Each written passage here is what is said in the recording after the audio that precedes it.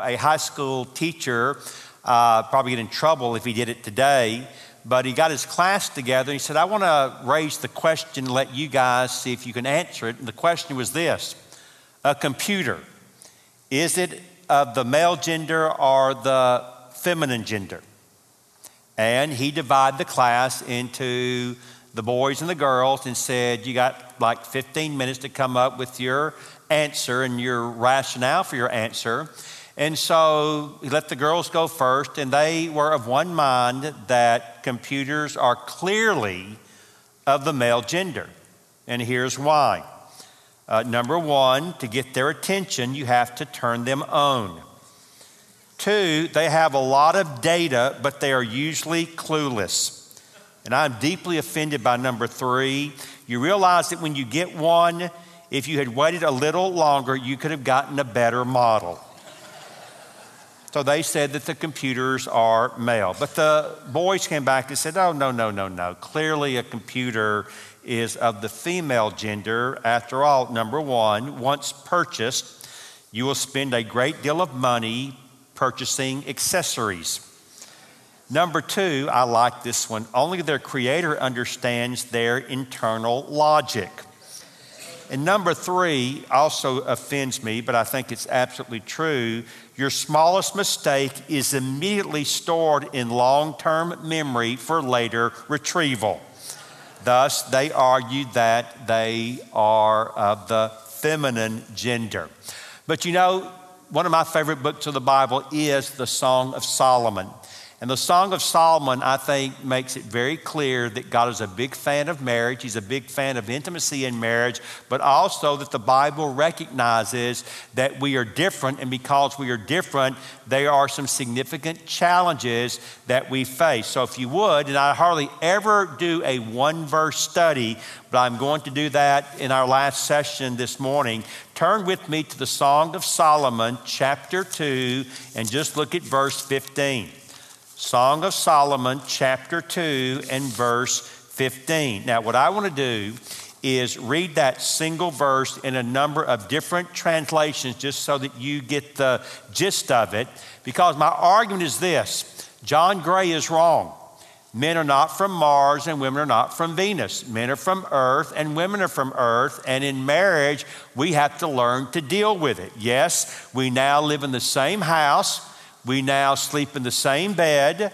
We try to navigate the same closets, and we especially try to navigate the same bathroom. And by the way, I don't know who it was that came up with the 2-sink bathroom, but that guy or gal was an absolute genius. They have saved millions of marriages. There's only one thing that person did not do that they should have done, and that is they should mark the counter with a line right down the middle and have it where it says her side and the other says his side, because maybe your mate honors that, mine doesn't. My wife thinks the whole counter is hers, and so I will come in sometimes and there's her curling, and those things are dangerous, by the way. Curling irons, you can flat burn, well, you already know that, but I didn't know it, but you like burn a welt in your arm or something. So there's her curling iron, not just on my side, but on the left side of my sink. And I will just simply say, your curling iron's over here. And she just says, yes. And I say, okay, and we just let it go. I mean, could you imagine reading in the paper tomorrow that seminary president and wife get divorced over location of curling iron in bathroom? You say, well, that'd be about the dumbest thing. Yes, but we have knockdown dragouts over dumb stuff like that. So what does Song of Solomon say in chapter 2 and verse 15? Well, in the ESV it says, catch the foxes for us, the little foxes that spoil the vineyards, for our vineyards are in blossom, all right? Eugene Peterson, who just went to heaven, by the way, who wrote the Message.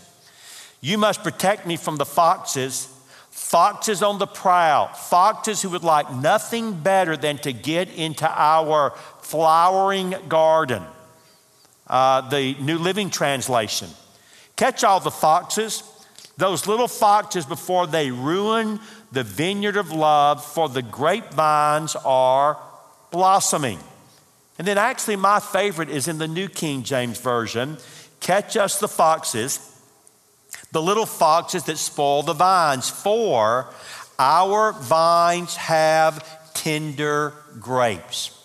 Now, what is Solomon doing? Solomon is drawing an analogy with a great vineyard, and he is saying that is what your marriage is like. A vineyard, first of all, has to be planted. Secondly, it has to be tilled, and it has to be refined, and it has to be tended to, and it has to be protected. And it was true in ancient Israel, and it's true in modern day Israel. Foxes, for whatever reason, are fond of grapes. Now, I am not an expert in foxology, but I do know this. They are small, they are fast, they are sneaky, and they come out almost always at night. And so what happens is, and what happened in ancient Israel, if you did not protect the vineyard, little foxes would get in, they would eat the grapes, you'd come back later to harvest the grapes, and you would discover they're gone. Not because something big got in there and destroyed the vineyard, but something very small that you did not even know was there, little foxes. And it is a great analogy because most marriages that do get in trouble not over the big things, but the little things. So what I want to do in your booklet, turn over to make sure you're on page 14, and I'm going to walk you through what I call some of the more common little foxes that can slip into our vineyard and do their great devastation. Now, the first one actually is on a big scale, but in our day and age, it's not something that we can ignore. So, number one, the fox of gender confusion and abuse. A marriage will get in trouble when God's role for the husband and the wife is either reversed on the one hand or abused on the other. So let me be very clear. God made men to be men, husbands, and fathers, and no one is good at being a husband and a father as is a man. God made women to be women, wives and mothers. And no one is as good at being a wife and a mother as is a woman. But if those roles get reversed, your marriage can get in trouble. Furthermore, if those roles get abused. I think we've been clear so far today that God calls men to a leadership assignment in the home. But guys, the model is very important. God has not called you to be a CEO of your little business. He's not called you to be a frustrated drill sergeant or a knuckle-dragging Neanderthal. That is not the model for leadership that you find in the Bible. God calls us to be servant leaders. God calls us to be like Jesus, shepherd leaders. And a good shepherd is willing to lay down his life for his sheep. But folks, I think we have to be honest today. We live today in a time of massive gender confusion. Men don't know how to be men. Women don't know how to be women. And in many cases, especially men, they have completely had shattered any biblical notion of what it means to be, for example, both a provider and a protector. Quick question. How many of you know that in Washington, D.C., there is a monument to the men who died on the Titanic? Would you raise your hand that you knew that there is a monument in Washington, D.C., dedicated to the men of the Titanic? And it is like it almost always is at every church when I share this, zero. Well, there is. And it used to have quite a bit of noteworthiness, but it doesn't anymore. And you say, well, how did you find out about this? I was reading in the Weekly Standard a book review of a book called Being a Man. And Christina Summers wrote a review of this book. And this is what she said. And listen very carefully. It's fascinating. Quote, one of the least visited memorials in Washington is a waterfront statue commemorating the men who died on the Titanic. Now listen to this. 74% of the women passengers survived the April 15th, 1912 calamity, while 80% of the men died. And by the way, I did some further research. Almost all the children were saved. 74% of the women were saved. 80% of the men perished. Why? Because the men followed a basic principle. We all know it. Women and children first. The monument is an 18-foot granite male figure with arms outstretched to the side. It was erected by the women of America in 1931 to show their gratitude. The inscription on the monument reads, quote, "To the brave men who perished in the wreck of the Titanic. They gave their lives that women and children might be saved." Today, almost no one remembers those men. Women no longer bring flowers to the statue on April the 15th to honor them. Indeed, the idea of male gallantry makes many women nervous, suggesting as it does that women require special protection. It implies the sexes are objectively different. It tells us that some things are best left to men. Gallantry is a virtue that dare not speak its name. Well, brothers and sisters, that may be true in the culture. It ought not to be true in the church.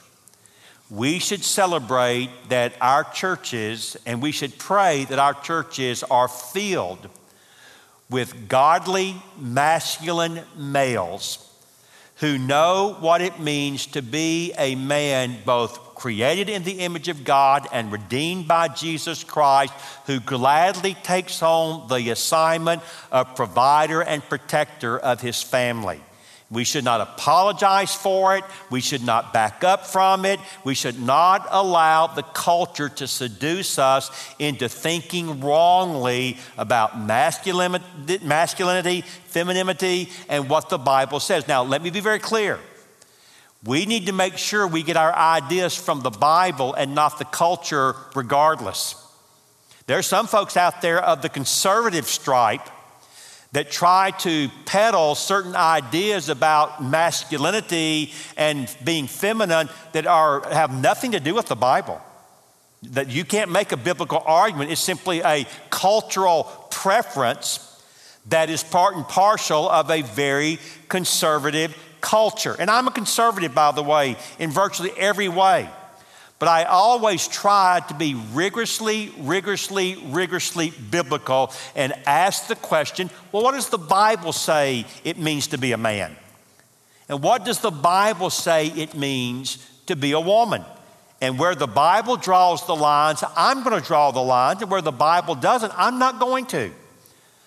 There are some of my friends who, like me, are committed to a complementarian understanding of the Bible, that God calls men to a leadership assignment in the home and in the church, but they will even extend that on out to the government. Well, the Bible doesn't say that. You can't find that in the Bible. I've got some friends in the complementarian world that think it's wrong for a woman ever, under any circumstances, to give counsel or instruct a man. Well, you can't find that in the Bible. It's not there. And I'm a strong complementarian. But I'm going to draw the lines where the Bible draws the line and not where the Bible doesn't draw the line. The Bible is crystal clear. God made men to be men, husbands, and fathers. God made women to be women, wives, and mothers. And we want to exalt that and parade that and rejoice in that and celebrate that and pass that on down to our children and our grandchildren in a culture where it's going to become increasingly difficult. Do you realize that your grandchildren and my grandchildren are going to grow up in a world where same-sex marriage has just always been? My little granddaughters and grandsons, they don't know that there was ever a world where there wasn't an iPad. There was never a world where there wasn't a smartphone. I mean, they've always been there. Well, they're growing up in a world where same-sex marriage has always been the norm, where many people are saying that transgenderism is a norm. Certainly bisexuality, that's the cool thing for teenagers now, right now. Oh, I swing both ways. They really don't, but it's the cool thing to say. And we then have to step back and be clear about what the Bible says about gender and sexuality and masculinity and femininity and so on. It's not going to be easy. And our tendency is always to compromise. Our tendency is always to give a little ground, and we cannot do that. You may disagree with the Bible. The Bible is crystal clear on those issues. It just is.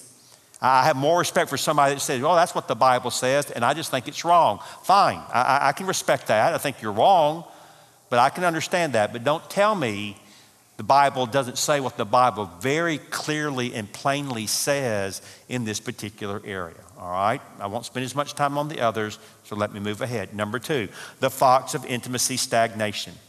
Your marriage will get in trouble when initial sensual love fails to develop into true intimacy. Now, let me just quickly raise the question and answer it. What is the key to killing the little fox of intimacy stagnation? I think the answer is very simple, and it's the last thing we talked about in the last session: best friends. Best friends. I have in my notes written, key, best friends. And if you become best friends, the fox of intimacy stagnation will not get into your vineyard and do its great damage. You see, sensual attraction is enough to get us started. Sensual attraction is not enough to get us to the finish line. The fact of the matter is, everyone in this room, especially you men, why did you marry your wife? You married her in part because she looked good to you and you thought she would be fun to hug and squeeze and play with like for the rest of your life. You know, oh, I didn't think like that. You are a liar. Oh, yeah, I married me the ugliest woman I could find who's mean as a snake and can't. No, you didn't. You married someone that you were attracted to, all right? So sensual attraction is it's a God-given thing. It's enough to get you started. It will not get you to the finish line. And so that's why best friends allows that initial sensual attraction to grow so much wider and go so much deeper. And I can just clear it up in this kind of a way. If I say to you all this morning, when I got married, I loved Charlotte. And today, I still love Charlotte. That would not communicate at all what's in my heart. What I would have to say is this: when we got married, I loved her. But today, I really, really, really love her. And I can say to you all, I did not know when I was 21 years old that this kind of love even existed. You can't. I'm not putting you guys that are young down, but you just can't know. You haven't lived long enough. You don't have enough history with one another. You haven't had enough life. And you begin to look back at what God's allowed you to experience and do, and how you've worked through things, and how you've cried and celebrated and brought in new life and buried people you love, and you did it all together. And you're like, I just did not know that sharing my life with another person could be like this. And so being best friends will take that little fox of intimacy stagnation and banish it from your garden. Number 3, the fox of poor communication. A marriage will get in trouble when it is not being nourished by regular and genuine communication. When I do premarital counseling, I mentioned this a moment ago, one part, I always talk to the couple about their relationship with Christ. I always talk to them in the first session about becoming best friends. But I also always talk to them about the 5 big areas that all marriages have to constantly monitor and work on if their marriage is going to be happy and successful and a blessing. And by the way, no marriage and family counselor or therapist disagrees with this list. We're all of one mind on this. The big 5 are in this order: You might want to jot them down. They're short words. Number 1, communication. Number 2, finances. Number 3, sex. Number 4, children. And number 5, in-laws. And that's the big 5. I'll say them one more time. Communication, number 1. Finances, number 2. Sex, number 3. Children, number 4. In-laws, number 5. And by the way, there is an emerging number 6, and that is aging parents. Aging parents. And for some of us, that becomes a real challenge. And you learn that even though you want to help them, they may not let you help them.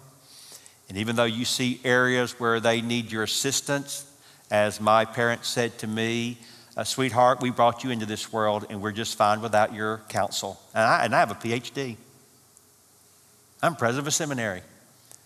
But in my mom and dad's eyes, I was just still their little boy named Danny.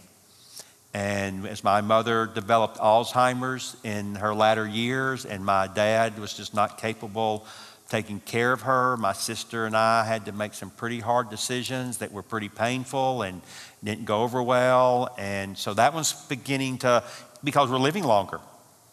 We're living longer. All the Akins, my dad had 8 brothers and sisters. They all died in their 60s and 50s, and one died in his 40s because they all had heart and strokes. Well, in this day and age, I realize I don't need to eat fried food. I don't smoke. I don't drink. And I take like 3 blood pressure medicines and a cholesterol medicine. So I'm terrified. I really am. I'm terrified my brain's going to go before my body because they're doing all this stuff to make my body last longer. Well, that ain't necessarily good. So, but that's the way it works. So that one. But anyway, here's to get back. If you begin to have difficulty with your in-laws, if you begin to have difficulty with your strategy and agreement on rearing your children, if your intimate life breaks down or never becomes what God intended, or you get into financial difficulty, you mark it down. Communication broke down. Communication broke down. So it's very clear, nothing is more important than that we work very, very hard at being good, both at talking, but also that we work at being good at listening. Now, most of you would not know this name, but I'm curious. Have you ever heard the name John Gottman? Let me see your hand. John Gottman. 1, 2, few. John Gottman is an atheist. He's Jewish, but he is a phenomenal researcher in the area of marriage and family. Done a massive amount of empirical observation, watching. He had a thing called, they playfully called it the love lab. And they would bring a husband and a wife in, hook them up to all sorts of sensors, and then let them talk. And in many cases, let them argue, because most of the people he was observing were having difficulties in their marriage. And he got very, very good at predicting whether or not a marriage would last or fail. And he came up with what he calls in one of his books, he's not even a Christian. I don't even know if he knows this in the Bible, but he came up with what he called the 4 horsemen of the apocalypse that destroy marriages. The 4 horsemen of the apocalypse that destroy marriages, and all 4 of them relate to communication. You say, what are they? I'll give them to you. You can write them down. There's a simple 1 word each. Number 1, criticism. Criticism. Number 2, defensiveness. Defensiveness. Number 3, stonewalling. And number 4, contempt. The 4 horsemen of the apocalypse that destroy marriages: criticism, defensiveness, stonewalling, contempt. Criticism. The glass is always half empty for you. You never find anything good about your mate, or if you do, you never tell him or her. In fact, when it comes to the issue of criticism, we tend to use absolute statements, which we should never do. Should never say, you never always do anything. Nobody does that. But you always, or you never. And so you criticize and you harp and you nag and you fuss and you tear down your mate. Criticism. Defensiveness. You're never wrong. It's always somebody else's fault. By the way, that may be the most pandemic characteristic of our culture today. Nobody's responsible for anything. If I have a problem, it ain't my fault, it's somebody else's fault. And so when it comes to your marriage, if there's a problem, it's always on your mate, never on you. I actually had a lady call me one time from Florida when I was here at Southeastern the first time, calls me on the phone, says, I'm filing for divorce tomorrow against my husband. I've already got my lawyer, but I am a Christian, and I have a friend that said that I should talk to somebody before I make a decision like this, and she has high respect for you, gave me your phone number, so I'm calling, so here, do something. I mean, that's really how she started. I'm like, we're a great day. So I said, okay, let's just kind of start here. What is it that's a problem with your husband in your marriage? Everything. I said, everything, everything. He is a first-class jerk in every way. And I'm like, dude, that gal, everybody does something well. And so I said, well, ma'am, is there like anything he does well? No. I said, nah, come on. And you see, you can be brave when you're on the phone separated by 500 or 600 miles. So I said, ma'am, come on. The man's got to do something well. And she said, well, you know what? You're right. He does do two things well. I said, great. What are the two things he does well? She said, well, number one, my husband's a doctor. He's a heart surgeon. Very good at it. People come from all over the country for him to do heart surgery. So he's a great heart surgeon. And number two, because of that, he makes a lot of money. In fact, this is what she said, never forget as long as I live. We just moved into a 10,500 square foot home. Now, folks, that's a monster house by any imagination or any estimation. We just moved into a 10,500 square foot home, but my husband never comes home, and when he does, I can never find him. And I begin to think, are we getting a picture here? And so since I was separated, I could be brave. And I said, well, ma'am, does your husband know you feel this way about him? He sure does. I tell him every chance I get. To which I then said, well, ma'am, I don't want to be ugly, but if I were married to a woman like you, I'd never come home either. And when I did, I'd build a big house and try to hide from you as well. Well, she did not call me blessed, but she said, well, I don't appreciate that. And I said, well, you're the one that has marriage problems, not me. I said, can I ask you another question? And I set the trap for her. And almost every person I've ever set this trap for jumps in with all fours. I said, ma'am, would you say that 95% of the problems in your marriage is your husband's fault? She jumped. Absolutely, 95% of our problems are his fault. I said, okay. Then that means that 5% is whose fault? She got real quiet. I said, ma'am, I can do math. And 100%, 95%, 5%, 95% is on him. 5% then has to be on who? She said, well, I guess it's on me. I said, yeah, I guess you're right. And I said, here's the deal. I can't help your husband. I'm not talking to him. I said, and furthermore, you can't change your husband. Now, God can. But you know what, ma'am? You can change you. And so my suggestion to you is, why don't you start working on the 5% that's your fault and let God work with your husband on the 95% that's his fault. And so, again, let's just be honest. You can't change your mate, so why are you trying? You can change you. And you are not perfect. If you have difficulties in your marriage, you've contributed to it, at least in some way, on some level. So give attention to yourself and don't be defensive saying, it's never my fault. I was never wrong. In fact, if you're here today and you cannot say the magical words, I was wrong, will you forgive me? Or I am sorry, will you forgive me? You got some serious issues spiritually because sometimes you are wrong. And you should ask for forgiveness. And you did notice that the word but's not in there. I'm sorry, but I was wrong. But no. You just need to admit you blew it. Ask for forgiveness. Stonewalling. You have a problem in your marriage. You never deal with it. You just continue to work around it. But the worst of all, the most devastating of all is contempt. And John Gottman points out that when contempt enters into a marriage, 99% of the times it ends in divorce. And secondly, contempt does not always involve verbal language. In fact, most of the time, contempt involves body language.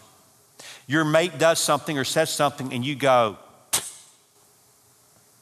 you shake your head and roll your eyes, which in essence says to your mate, you are so worthless. You lack such value. I won't even take the time to fight with you. You see, if somebody comes to me for marriage counseling and they are fighting like a cat and a dog, there's hope. There's real hope because they care enough to fight. But if you come in like I had one time, the Ice Queen, he comes in, he just sits over there kind of passively. She comes in and she is cold and she is harsh. And finally, I try to use shock therapy. And so I said, well, ma'am, I'm just curious. If your husband were to walk out of here today and go out and have an affair, how would you respond to that? And she said, and I quote, I hope he has a good time. It's not surprising they didn't make it because they had gotten to the stage of contempt where they just didn't care. Now, God can still overcome that. But when a marriage gets to that point, it takes almost a resurrection miracle to fix that marriage. Number 4, the fox of time ill spent. A marriage will get into trouble when forces or persons outside the marriage encroach on the all-important time the two of you need alone to build and maintain a healthy relationship. I think time, brothers and sisters, is the most valuable commodity that you and I have in this day and age. Everybody in this room can find a way to make more money. You cannot find a way to make more time. And when you spend it over here, you don't get to spend it anywhere else. And I have in my notes the phrase, a Jesus-centered calendar. A Jesus-centered calendar. And here's the deal. If you don't take control of your calendar, somebody else will. And it will eat up that valuable time that ought to be given to those persons who matter most to you. And you'll look back on life one day and be filled with regrets. When my boys were in high school, they were all 4 very good athletes, excellent basketball players. Nathan, our oldest twin, played Division I basketball for 3 years. And so when our boys were seniors, the twins, we had 2 12th graders. Paul was in the 9th grade. Timothy was in the 8th grade. My wife and I attended 72 basketball games between November the 25th and February the 28th. 72. That's a college season doubled. That's an NBA season minus 10 games and don't count the playoffs. And we saw 95% of all of those games. The only ones we missed were the ones that were at the same time in different places, which meant mama went to one and daddy went to the other. And you say, well, how did you do that? First of all, I harassed the basketball coaches something viciously about getting the schedule. And as soon as the schedule came out, I put down on my calendar every one of those basketball games. I even did this. If I already had a speaking engagement and I found out they had a basketball game, Jeff, I did this. I would call the pastor and I would say, I'm not canceling, but can we reschedule? And here's what blesses me. I never had a pastor turn me down. Never, not one time. I had a number of pastors, older men, say to me, I wish I had had enough sense to do what you're doing today.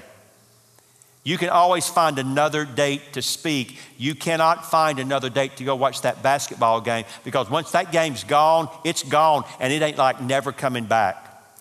I still remember vividly in the winter of 2003, Eastern High School, Timothy, my youngest, as a senior, playing in a playoff game in Louisville, Kentucky against Eastern High School, who had a point guard named Rajon Rondo, who played 1 year at Kentucky, won an NBA championship with Boston, is now out on the West Coast with LeBron, with the Lakers. And they played well, but they lost. And when the buzzer went off, it hit me like a ton of bricks. You just watched the last high school basketball game you will ever watch one of your children play in for the rest of your life. They are all gone. And I cannot do one thing to bring any of those games back. And if you were to say to me this morning, so you're telling us you think it was spiritual For you to cancel a speaking engagement at a church to go watch your kids play basketball, it's exactly what I'm telling you. And I didn't cancel on Sunday, and I'm not going to chase this one down because I'll make all of you mad at me. Well, yes, I am too. I'm a sports fanatic. Your pastor asked me, would you like to have lunch or dinner with me on Saturday? I said, lunch. And he said, why? I said, because there's like a really important football game at 3:30 between Georgia and Florida. And like, I need to be in front of the TV, like watching that football game, okay? I'm a huge Atlanta Braves fan. I know they won 14 division titles and only one World Series, 14 in a row, by the way. One World Series, okay?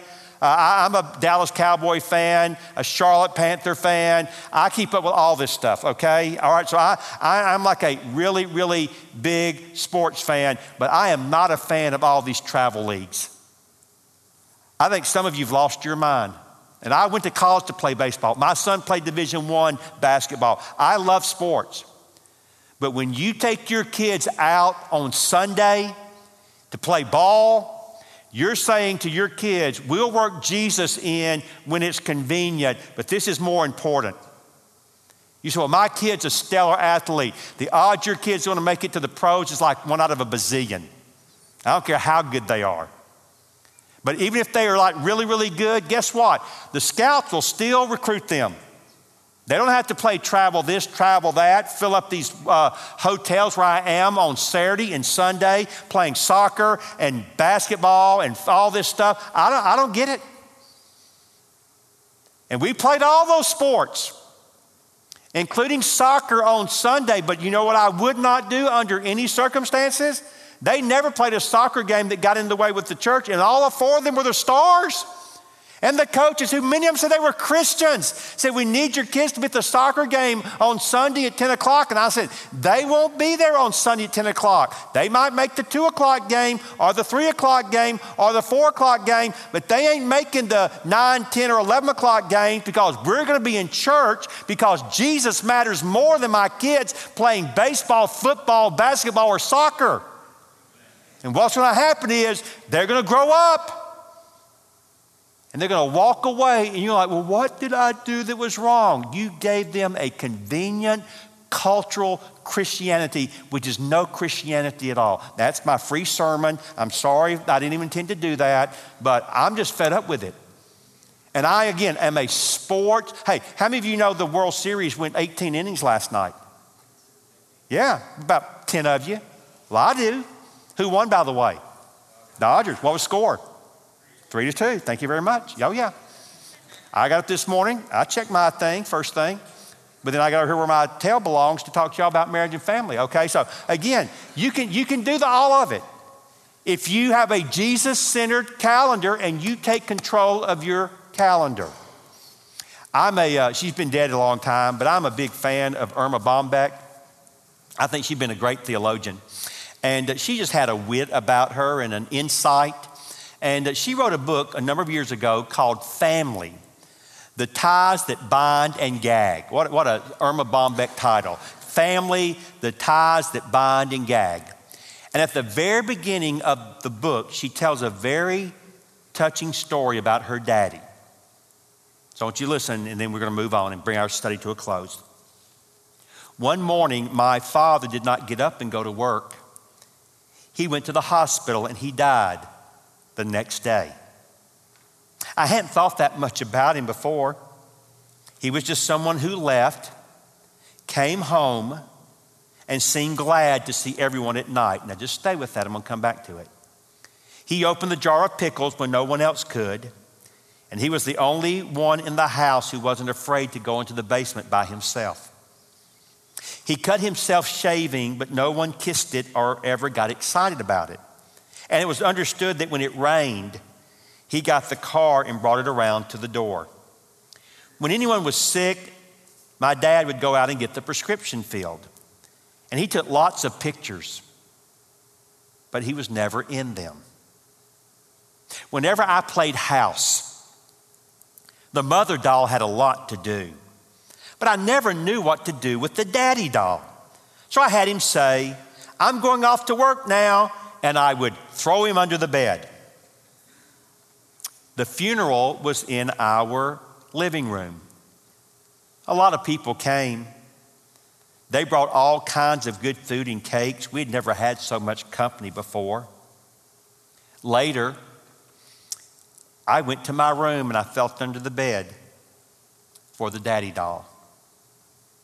When I found him, I dusted him off and I put him on my bed. He never did anything. I didn't know his leaving would hurt so much. And she said something that I've read many times, and it seems almost incidental, but it isn't. I hadn't thought that much about him before. He was just someone who left, came home, and seemed glad to see everyone at night. And by just doing that, he gave his little girl so much of what she needed from her daddy, the fox of time ill spent. Number 5, a marriage will get in trouble when real and personal needs are being met more and more outside the marriage. This I call the fox of outside interference. This is the fox that opens the door to this horrible thing called infidelity or adultery. And so I could say a lot about it, and actually in your booklet on the next page, you see something that talks about the 10 warning signs of infidelity. I'll let you look at that on your own. Let me just say this. A couple of years ago, maybe it was last year, our Vice President, Mike Pence, got into a lot of trouble because Mike Pence has a rule which later came out is known among ministers as the Billy Graham rule. And that is, he made a commitment to Ruth. Mike Pence has made the same commitment to his wife, that he will never, ever spend time alone with a woman other than his wife. And of course, they made fun of Mike Pence. You almost want to laugh at that when you think of all of the infidelity that has ravaged the political world and the show business world and the news world and everything else. But Billy Graham went to his grave with never even a hint of an accusation of immorality against him. I didn't know the Billy Graham rule when I got married, but I made it anyway. You say, what do you mean? Well, I was pretty dumb when I got married, but I had enough sense to realize that if I was never alone with a woman other than Charlotte, I'd never commit adultery, because you don't do it in front of a bunch of people. So I just determined I would never be alone with a woman other than Charlotte. And I've been married to her 40 years, and I have honored that commitment all these 40 years. You say you've never been alone with a woman other than her. Well, my mother, my sister, and my daughter-in-laws and granddaughters, but other than that, nope, no. So you don't like ever take a woman out for breakfast or lunch or dinner? No. You never meet with a woman alone in your office? No. Have a glass in the door stays open. If a woman says, I need to talk to you about a personal, intimate issue, then I either bring in Charlotte or I bring in a secretary. I don't counsel women more than twice. You say, why not? Well, first of all, I can tell them everything I know in one meeting, because that's all. I'm not really that good at it. And if they're too stupid to get it, I'll tell them the same thing again the second time, and then I ain't got nothing else to say. I'm out of stuff. I'm out of material. Furthermore, the best person to counsel a woman is what? A woman. I don't understand women. Y'all can fool me. Men don't fool me. I know what's in the evil, wicked, depraved heart of a male. So, I already think most of you are liars and cheats anyway. So you're kidding me. I'm not kidding you. I don't have a high opinion of men. Without Jesus, I think you're all mostly scum-sucking dogs. And so, no, I don't have a high opinion of men that don't know the Lord, because they live like scum-sucking dogs, all right? So I understand men. So, no, I just made a commitment. And I've been accused of being a scaredy cat. I've been accused of being a Neanderthal. I've been accused of being a sexist. I've been accused of needing therapy. I have, even in letters. But I've never in 40 years been accused of adultery. And you see, I have a goal to finish the race having been faithful to my wife. Because here's what I've learned. Infidelity, adultery, man, it costs a lot. It costs a lot. If you're a Christian, you'll bring shame to the name of Jesus. You just will. You'll hurt your church. You'll break the heart of your mate. And listen to me. On some level, you will lose forever the respect of your children.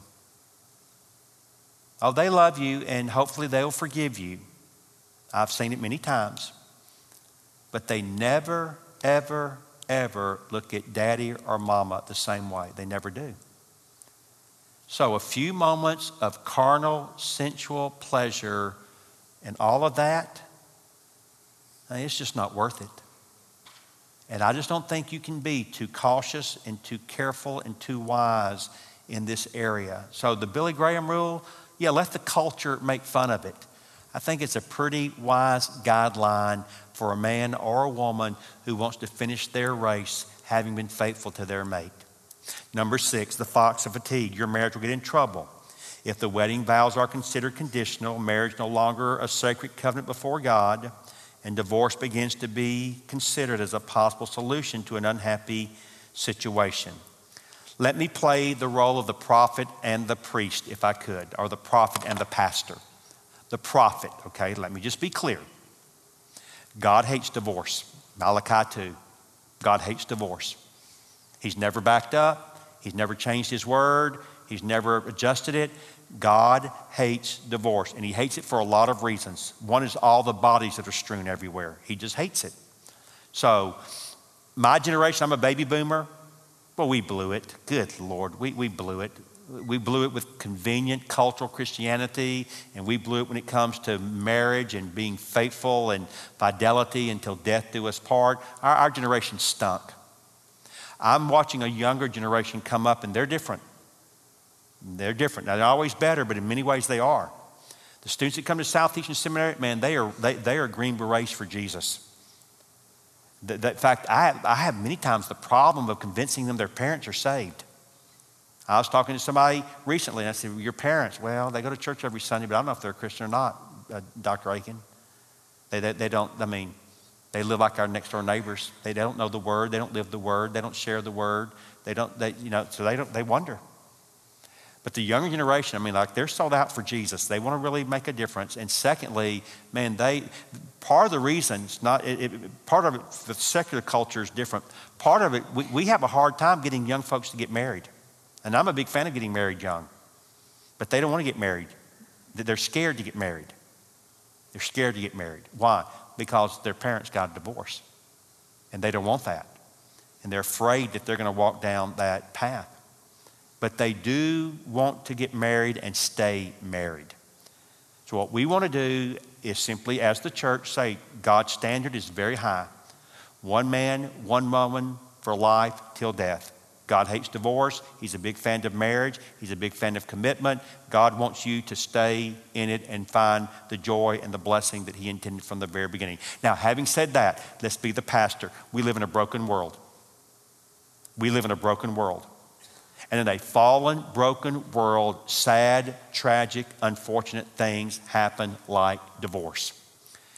Every semester when a new class comes in like this, I'll say, I'm just curious, how many of you, either you or your mate, if you're married, your parents got a divorce? It's never less than 40%. Never less than 40%. Sometimes it's almost 50%. And so I've got men and women coming to my school. God has called them into the ministry, and they have never experienced a healthy, happy marriage. That's true of my wife and me. I grew up in a good home with a good dad and a good mom. My wife grew up in a home with alcoholic parents who divorced when she was 7. She got shipped off to a children's home where she lived from the time she was 9 until she was 18. You talk about coming into marriage bruised and broken. That was her. But God's been so good and so gracious. So God is in the business of putting Humpty Dumpty back together, okay? So we want to make sure that we hold the line in terms of the high standard, but we are kind and loving and gracious and compassionate, and we make sure the church is a place where people can come and be healed. We are a hospital for sinners, not a museum for saints. You've heard that, but it's really true. And that includes being healing for those that have gone through the pain and the sorrow and the hurt of a divorce. Finally, it will end on a happy note, the fox of misunderstanding. A marriage will get in trouble if the man and woman fail to understand and appreciate and enjoy just how really different they are from one another. You say, what do you mean a happy note? Well, here's my analogy. When it comes to marriage, the difference thing can be explained in this very simple analogy. Men are dogs and women are cats, and that's the whole thing right there. You get that, you'll have the difference thing figured out. Men are dogs, women are cats. You say, explain that very simply, very quickly. What is required to have a happy dog? 3 things and only 3 things. Number 1, you feed him. Number 2, you play with him. And number 3, you praise him. And if you will do that, you will have a happy dog. My wife and I were blessed for a number of years with what I think was the greatest dog in the history of the world, a Great Dane named Samantha. Samantha was about this tall. She weighed 150 pounds, black with 4 white paws, a white tip on her tail, and a white chest. This dog watched TV, by the way. No, this dog watched TV. She loved the Animal Channel. And she would bark at the things and go up and stick her head around the TV that, an animal would run off the screen. And she thought it would, so she'd get up there and look by. It was hilarious. And she'd bite the TV, scratched our screen all up. But you say, how'd you have that? The dog was how that dog loved being in our family. Why? Because we fed her a lot. We played with her and we praised her. Oh, I'd say, Samantha, come here, little baby girl. And that dog would climb up, lay out in my lap, and I would rub her chest and stomach back. It's about that long, back and forth. Her tail like a windshield wiper. And she would stay in my lap for hours. She wasn't going anywhere because she was being fed, played with, and praised. Well, what do you need to do to have a happy husband? 3 things and only 3 things. Feed him, play with him, praise him. Come here, sweetheart. Let me rub. He'll let you rub his tummy too, or something. So just pat him and he's good to go. He's good to go. We're so simple it's shameful. But guys, you're not married to a dog. You're married to a cat. You're standing in the room one day, and you look over, and there's a cat, and that cat's eyeballing you, and you look at it, and you don't know what to do, and so you just kind of stand there, and here it comes. And can you believe it? It starts rubbing up against your leg and purring. And so you bend over and you pick it up and hold it and pet it, and it keeps purring, and you put it down, it runs out of the room, and you think, man, that was a nice cat. That was a sweet cat. But 30 seconds later, the same cat appears in the doorway. You look at it, it looks at you, and suddenly, without any provocation, it jumps for your face and tries to claw your eyeballs out.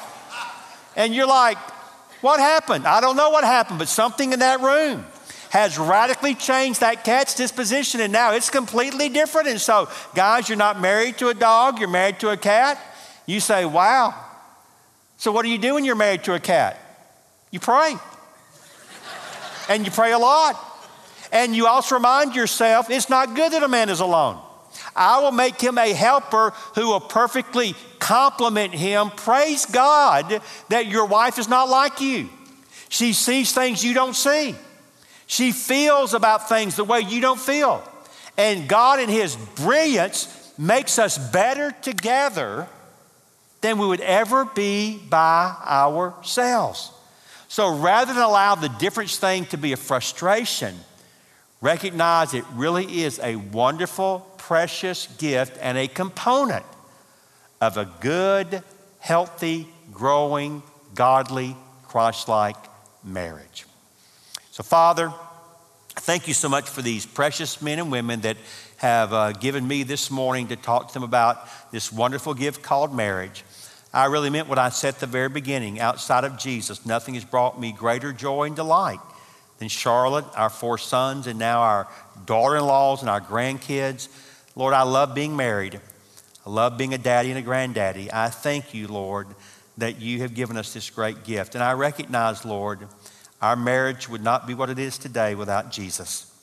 And our family would not be what it is today without Jesus. So thank you, Lord Jesus, that when it comes to marriage, it's not 2, it's 3. You joining us together. And as we draw closer to you, we cannot help but draw closer to one another. And in the process, find the blessing that you intended from the very beginning. So bless these marriages and families that are represented here today. May you do exceedingly above all that we could ever hope, ask, or pray. And we ask this in the saving name of our Savior, the Lord Jesus Christ. Amen.